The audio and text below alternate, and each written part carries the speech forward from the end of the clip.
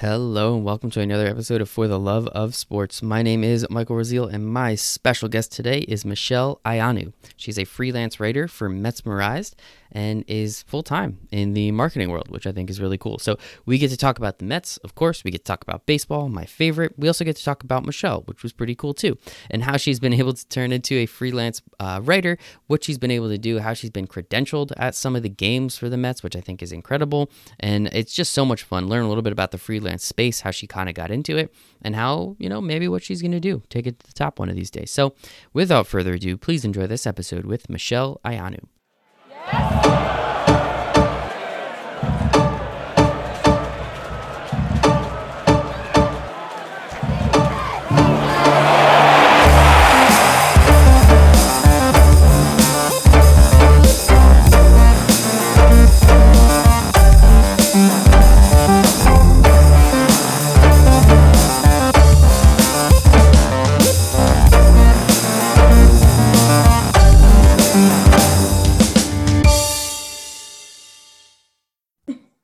All right, today my special guest, Michelle Ayanu. She's a freelance writer for Metsmerized and is also has a full-time job in corporate America doing some marketing. Michelle, thanks for hanging out with me today. Thanks for having me. The pleasure is all mine. We're both Mets fans. That's really what brought me to. That's what brought us together, whether you know it or not. So I always do appreciate. You're already one of my good friends because I don't know that many Mets fans. So maybe that's my fault. But the first question I have for everybody on the For the Love of Sports podcast is, why do you love sports so much? How can you not love sports? Is something that I never really understood. I think it all stems back to the fact that I was born to two diehard Mets fans. And when I say diehard, I mean both my mother and my father would cut high school classes to go with their free cans of Pepsi to get into the stadium for free on weekdays in Shea. So it was basically by birth that I had to love sports and love the Mets. That is fantastic. Wow, that's a great story. Shout out to your parents. That is so awesome. And I mean, so I'm a big Mets fan too. Maybe not cut class and find Pepsi cans, kind of big Mets fan, but understanding, kind of what us as Mets fans go through on a daily, weekly, yearly basis, and just kind of always seeing what's the wrong thing to do. Okay, the Mets probably did it. How did they screw up today? What does it mean to you to you love sports so much and still your team just they just do this to you all the time, but you still love it. Why do we do this to ourselves? Well, being a Mets fan is not for the faint of heart. So kudos to all the Mets fans out there because it's not easy, especially if you live in New York surrounded by Yankees fans. I went to college in the Bronx. I went to Fordham University. I lived on campus there for 4 years. My first year there was the 2009 World Series, also known as a Mets fan's nightmare. And when your friend group is primarily Yankees fans and there's maybe 2 Mets fans in the friend group, it was harsh. It was rough. Why do we do it to ourselves? Are we all just suckers? I don't know. Are we all just masochists? Maybe. But it's just one of those things where you just fall in love with this team, whether it's from birth, whether it's because of your family, whether it's because Yankees fans have annoyed you, whether you just want the underdog to win.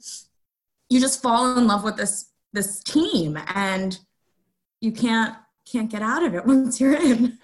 Believe me, I want to every day, but I don't, and I love it. And it's, masochist maybe. I think that's it. Just it's something. But no, I mean, 2009. Honestly, I tried to watch so little of that World Series. Being just just being a baseball fan, of course. Like I love the playoffs and World Series, and I'll watch, the Reds play the White Sox and weird ass games like that. But man, I hated that World Series so much. Yeah, that was the worst. I was only, what was it? It was obviously October, November, and I had just started at Fordham, literally freshman year, late August, early September. So I was only there for a couple of months. And I called my parents and I said, I'm coming home and commuting this week. And they were like, no, you're not. And I was like, no, but I need to. I need to get out. I need to get out of here. That's too funny. Oh, I love it. So as I said, your full-time gig is you actually do marketing in, as you called it, corporate America. And yes. I know that you kind of, social media was like a huge platform for you to utilize, Twitter specifically, into getting, this, starting to work in freelance writing a little bit for some of these sports opportunities. what was it about social media and marketing that you really liked to make that kind of your career path? It's a great question. So when I was at Fordham, I was one of those undergrads who wanted to save the world and go into the nonprofit industry and just change everything. And I knew I wanted to do that. So I fell into the world of communications. And then going to college in the years of 2009 to 2013, that was kind of the rise of social media. I mean, Facebook had been around, Twitter was just gaining popularity, Instagram was a new thing. So going into school then and kind of evolving with social media kind of made it easy for me to get acquainted with it and to utilize it and to take it into my career. I ended up graduating Fordham, working in the nonprofit world for 5 years. I tried to save the world. I did not fully. And then I took the turn to corporate America. But that's a whole other story for maybe another podcast. Yeah. But I think that got to do what you got to pay your bills. I'm not here to judge. I'm not here to judge. Exactly. Once you get that mortgage, you realize you need to pay the bills. But I think the big thing is that I just evolved with social media. I remember hearing about Twitter when I was like a sophomore and being like, what is this? I don't understand why you only have certain characters and I can't post the novels I used to post on Facebook when I was a teenager. And then I got into it and I saw how easy it is to connect with people and just kind of fell into it. Mm-hmm. And kudos to you. At least you worked 5 years in the nonprofit world trying to save some people. I didn't put any time or energy into it. So done a lot more than me in saving the world. And we appreciate you there, Michelle. So Thanks. Being able to connect with people, I mean, the internet, and you're totally right. Like 2009, we can go back. ESPN does the article and some of these places do the article and they're like, all right, what was Steph Curry's first tweet? And it was just like, hey guys, about to get some Chinese food. And it's like, okay, cool. All right. Sounds good. This is what Twitter used to be. And now we obviously know what it's kind of evolved into. It's almost like version 3.0 of the internet. And, so utilizing these platforms, back then, starting to gain a following. And as you said, start connecting with people on real levels. This was really unheard of, especially, I mean, now it's obviously second nature, but how did you see this was as an opportunity of, okay, this is something that I can utilize not just for fun or just to talk to my friends, but I can utilize in a business opportunity? Mm-hmm. So I actually took in undergrad and grad school, business of sports media. And now I'm dating myself again. Social media was barely even spoken about. Like the main form of social media at that point was a blog, like how a blog is the new press release. So it just blows my mind now that not even within the same decade, like 5 years later, what social media has become. But to get back to your actual question, I didn't realize using social media for a business opportunity until I don't even remember exactly how I had followed this person. She was an alumni from Fordham as well. And she tweeted out that she was working for a company that was just hiring freelancers, $50 for like an under 1,000-word blog, and it was all about like career advice. And at that point, I had been working full-time for a year and a half. I've always loved writing, but obviously when you're in grad school and have to write a thesis or a capstone, you hate writing for a little while afterwards. So I was like, oh, let me get back into writing. So I just tweeted back at her saying, hey, also a fellow Fordham alum, would love to know more about the opportunity. We emailed, I got the opportunity, realized how much I missed writing, and also at the same time realized that I could make side money from writing in addition to my full-time salary. And I'm one of those people where I will admit I spend a lot of money shopping. So it was good to have this extra side money available for that. And all it was from a single tweet. So I realized, oh, if I could get income just from tweeting at someone and that connecting with them, what else can I do with this? And then at that point, I want to say it was 2015 or maybe 2014 going into 2015. Okay. So as every Mets fan knows, Mets Twitter, that's kind of around the time it pretty much took off, especially with the excitement of 2015. So I just started tweeting about Mets games, live tweeting them because I was watching them anyway. Started connecting with fans that way. And then someone from Rising Apple noticed that I was freelance writing in a different niche, but also tweeting about the Mets. And then after the 2015 season, recruited me on. So that's how I got my start at Rising Apple. That is awesome. And it just shows like the power of social media. And I appreciate your honesty. You can shop. Do what you got to do, man. Like, just be happy. It doesn't matter. You're paying for it. It is what it is. And if you can make Yeah. this side money, like, there you go. It's practically free at that point. You were talking about the Mets anyway. And I just put it in a written form and you're good to go. So with that, like, what was it like, being able to finally kind of connect those two things that, loving social media, or three things: social media, writing, and then eventually, kind of the Mets, and kind of making that into the fold, especially in 2016, which was also a very, let's call it successful, but exciting season for the Mets as well. It kind of just fell into my lap. And I know that's the second time I'm saying this, but if you had asked me in college, when I took a couple of sports business classes, but even back then, sports business wasn't huge. I think Fordham introduced the minor in the business school a couple of years after I graduated. If you had asked me then if I would have somewhat of a career or work in sports, I would have laughed. I mean, I was trekking from the Bronx back to Citi Field and just enjoying it as a fan. With one of my good friends who actually works at MLB now. So the two of us look at each other and we're like, wow, if you told us when we were 18 doing this.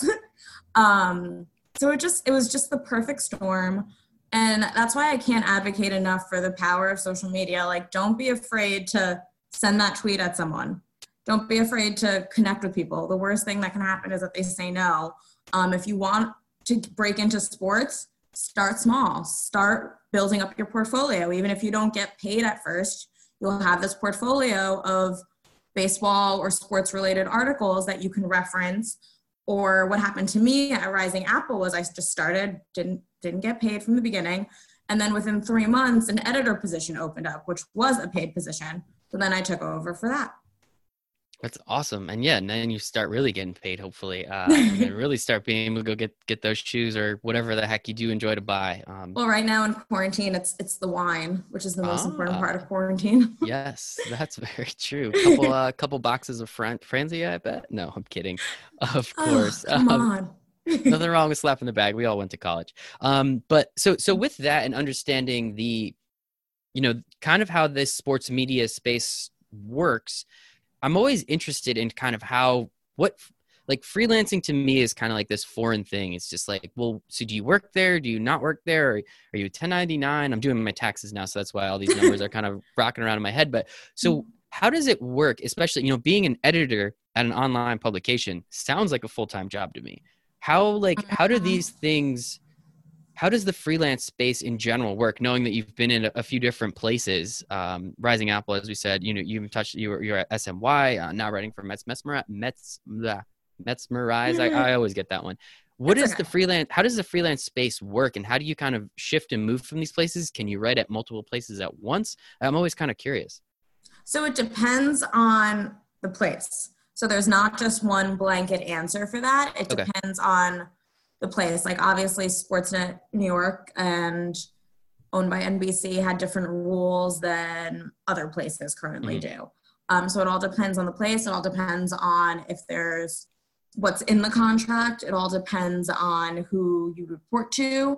Let's say you want to do something outside of the scope. You just ask permission most of the time and they say yes or no.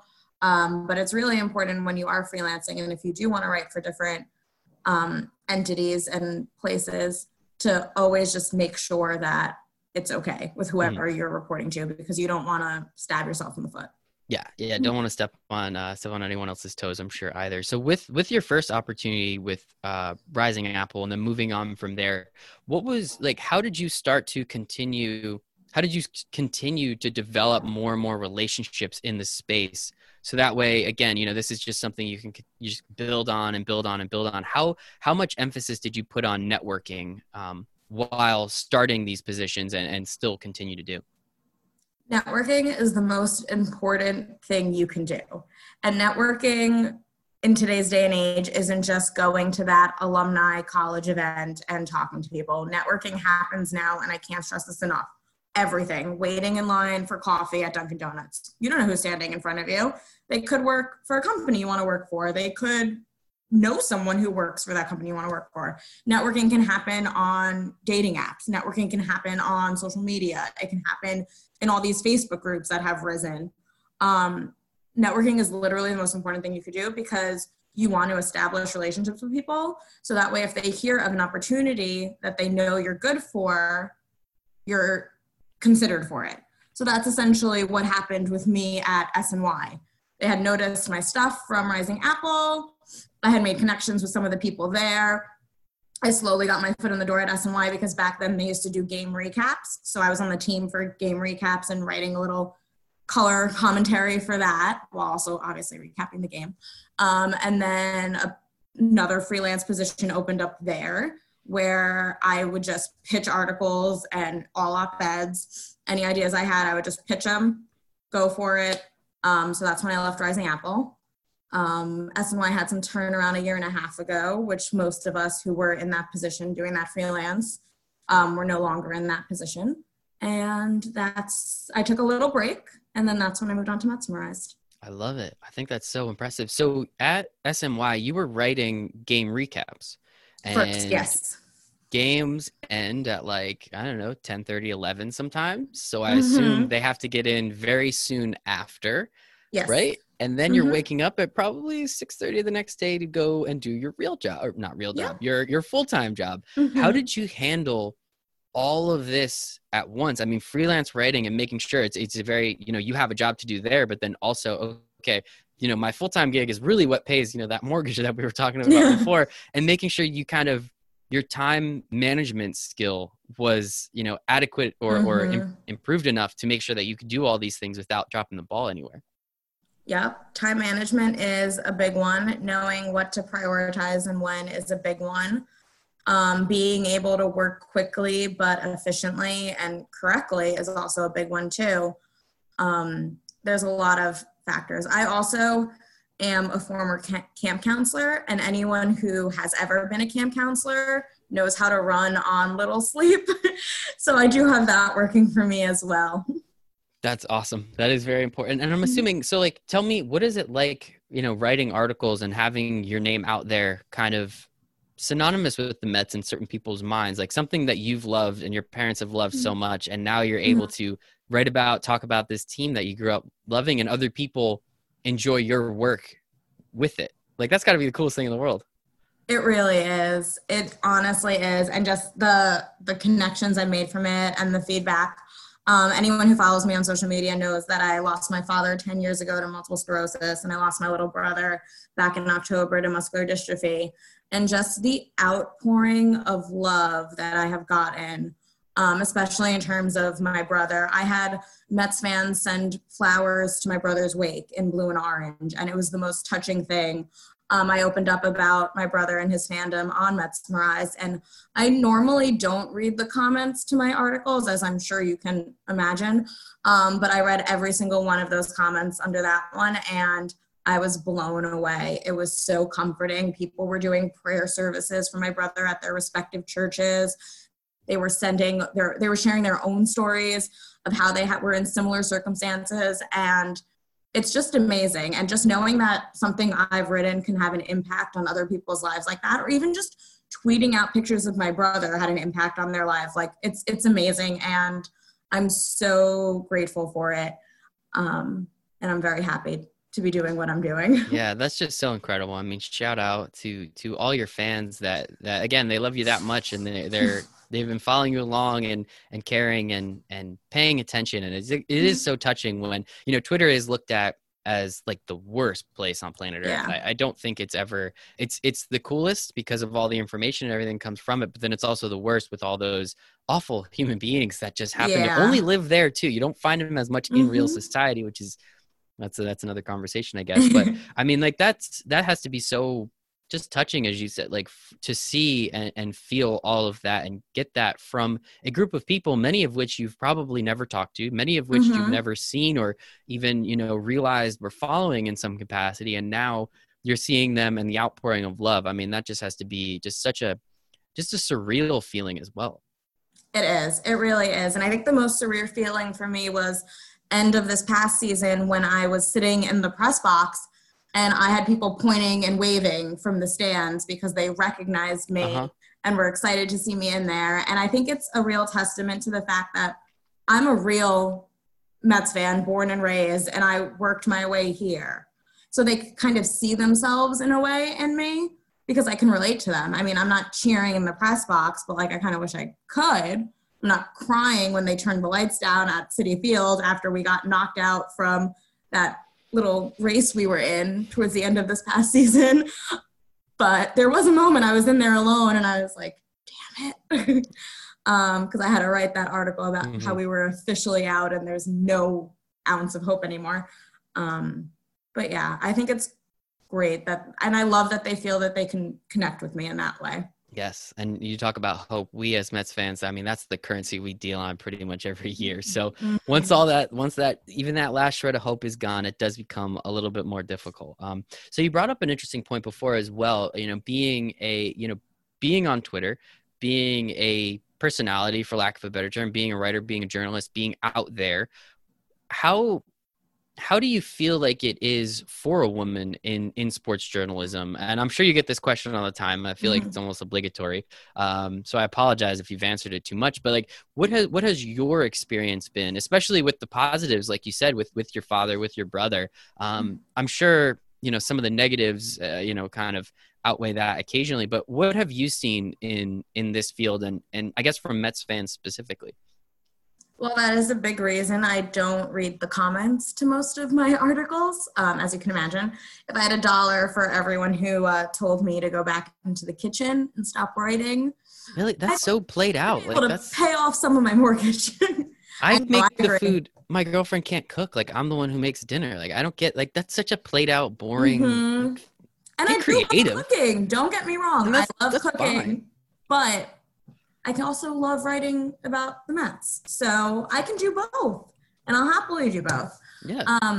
I'm very lucky, though, whereas I haven't received as much backlash as I've seen other people get. I do try and stay away from a lot of it. I try not to engage. I hate Twitter fights. I'm better silence, ignorance. I feel like there's only a couple of times that I may have responded back, but for the most part, I do try to stay quiet in terms of that. I also try to use Twitter as a way to connect with other people and share some laughs and spread some hope rather than negativity. So I kind of hope that because I'm putting that into the world, that's for the most part what I get back. I try not to get too angry or too emotional on social media, and I think that changes it as well for me. But yeah, there's been a few things. It's ridiculous. I just don't understand it. I mean, you're clearly very knowledgeable. You've been watching this team since birth, as you said. Like, you know what's going on. You've been to probably more games than most people that try and say these mean things to you. I just don't understand people and their mentality. And as I said before, like, there's a lot more terrible people on Twitter than you'll actually find in real life. I'm sure none of these people would say that to your face. And that's the even more frustrating part is, if you're not going to, why do you have to say it online? And I just never understand it. But I like your writing. I like what you've done, and keep doing what you're doing, because hopefully, as you said, you enjoy it, which is the most important part. And as you said, putting that positivity out there, putting that good energy, those good vibes, like does attract like, and hopefully you get much, much more of that than any of that negative BS from dumb people that are just very antiquated and can't even come up with creative things to say. Getting back in the kitchen, that was like, I don't know, that was like 30, 40 years ago. Where's I don't know, they could come up with at least something new, but whatever, that's something else. And so with that, now you're working with Metsmerized. As you said, you took a little bit of time off, and now you're working there. What are you doing right now, though, with this global pandemic going on? Baseball was supposed to start like over a month ago, it feels like, at this point. Like, what exactly are you and the team doing, and how are you trying to just, I guess, get by, for lack of a better term? That's a great question, especially prevalent. And I'm still in a little bit of mourning over the fact that this was supposed to be my first opening day credentialed that I missed out on. Oh, no. So, yeah, I had the opening day bid, and I hope to still have it if there is an opening day this season, fingers crossed. We also had prepared a memorial outing for my brother where they were going to honor him on the field before the game, and that's scheduled for mid-June. I don't think that's happening, but I'm sure it'll be postponed. So, I mean, there's emotions there. There's emotions in terms of there not being a season because of that. But then on the flip side, there's emotions because it's my first season without my brother. But anyway, there's emotions for everyone right now. Yeah, of course. So in terms of Metsmerized, what we're doing is we're trying to keep everyone entertained and full of content, but not in a negative hate clickbait way. Mm-hmm. So what I'm personally doing is I run the Metsmerized roundtables now, where every week we have a different question, like what's your favorite ballpark food? If you could be quarantined with any Mets player, who would you want to be quarantined with? Just like fun, uplifting stuff like that. And everyone gives an answer. And I have that going live weekly. I'm trying to do some more interviews. I did an interview with Colin and his Call Me Up Colin. That'll be released shortly. I just have to submit that, actually. Things like that. So a lot of interviews, a lot of roundtables, a lot of historical looking back. I don't personally do those, but we have a few people who do. We're just trying to come up with fresh content that people will still enjoy. And it's hard, I'm not gonna lie. And I know it's hard for all the blogs out there and all the sports outlets. And we're all trying to find content and keep fans entertained because we're all they have right now. And I think it's important to remember, both for me personally and as part of Metsmerized, that these people come to us for their Sportsville right now, for their Metsville. And unfortunately, I mean, this past week there has been an influx of Mets news with the whole J-Rod purchasing, and then maybe Steve Cohen being back. And there has been quite a lot of news this week, so at least we're getting our fill that way. But I personally am trying to be funny and entertaining, and I hope people take me as that way and not take me seriously half the time. I love that. And yeah, exactly. This is the weirdest time in human history when it comes to sports. I mean, there's 2 days in the entire calendar that there aren't sports on, at least the major 4, and it's the day before and after the All-Star game. And other than that, there's always something on, and now we're going on, week 6 or whatever it is. And it's just been weird and crazy. And I've gone back and watched all the old games I can at this point, and I'm probably going to go back and watch some more, but it's, I like how you said, you're trying to spread that positivity. And that's something that's been very clear and prevalent through this conversation, is that's something that you're about. We're not trying to spread negativity. We're trying to be positive and do what we can, make people happy, make people smile. That's the way we got to do it, right? Being negative is not going to get us anywhere. It's kind of just going to keep us in a place that doesn't really help. Positivity at least starts to spread smiles, and that's always nice too. So kudos on that. And then, so I guess, what is your outlook for baseball this year? Like, what do you think it's going to look like? What do you think is going to happen? Are they going to play in Arizona and Florida, and we're going to have these weird divisions? Like, what do you, 100 games, 50 games? I'll take anything at this point.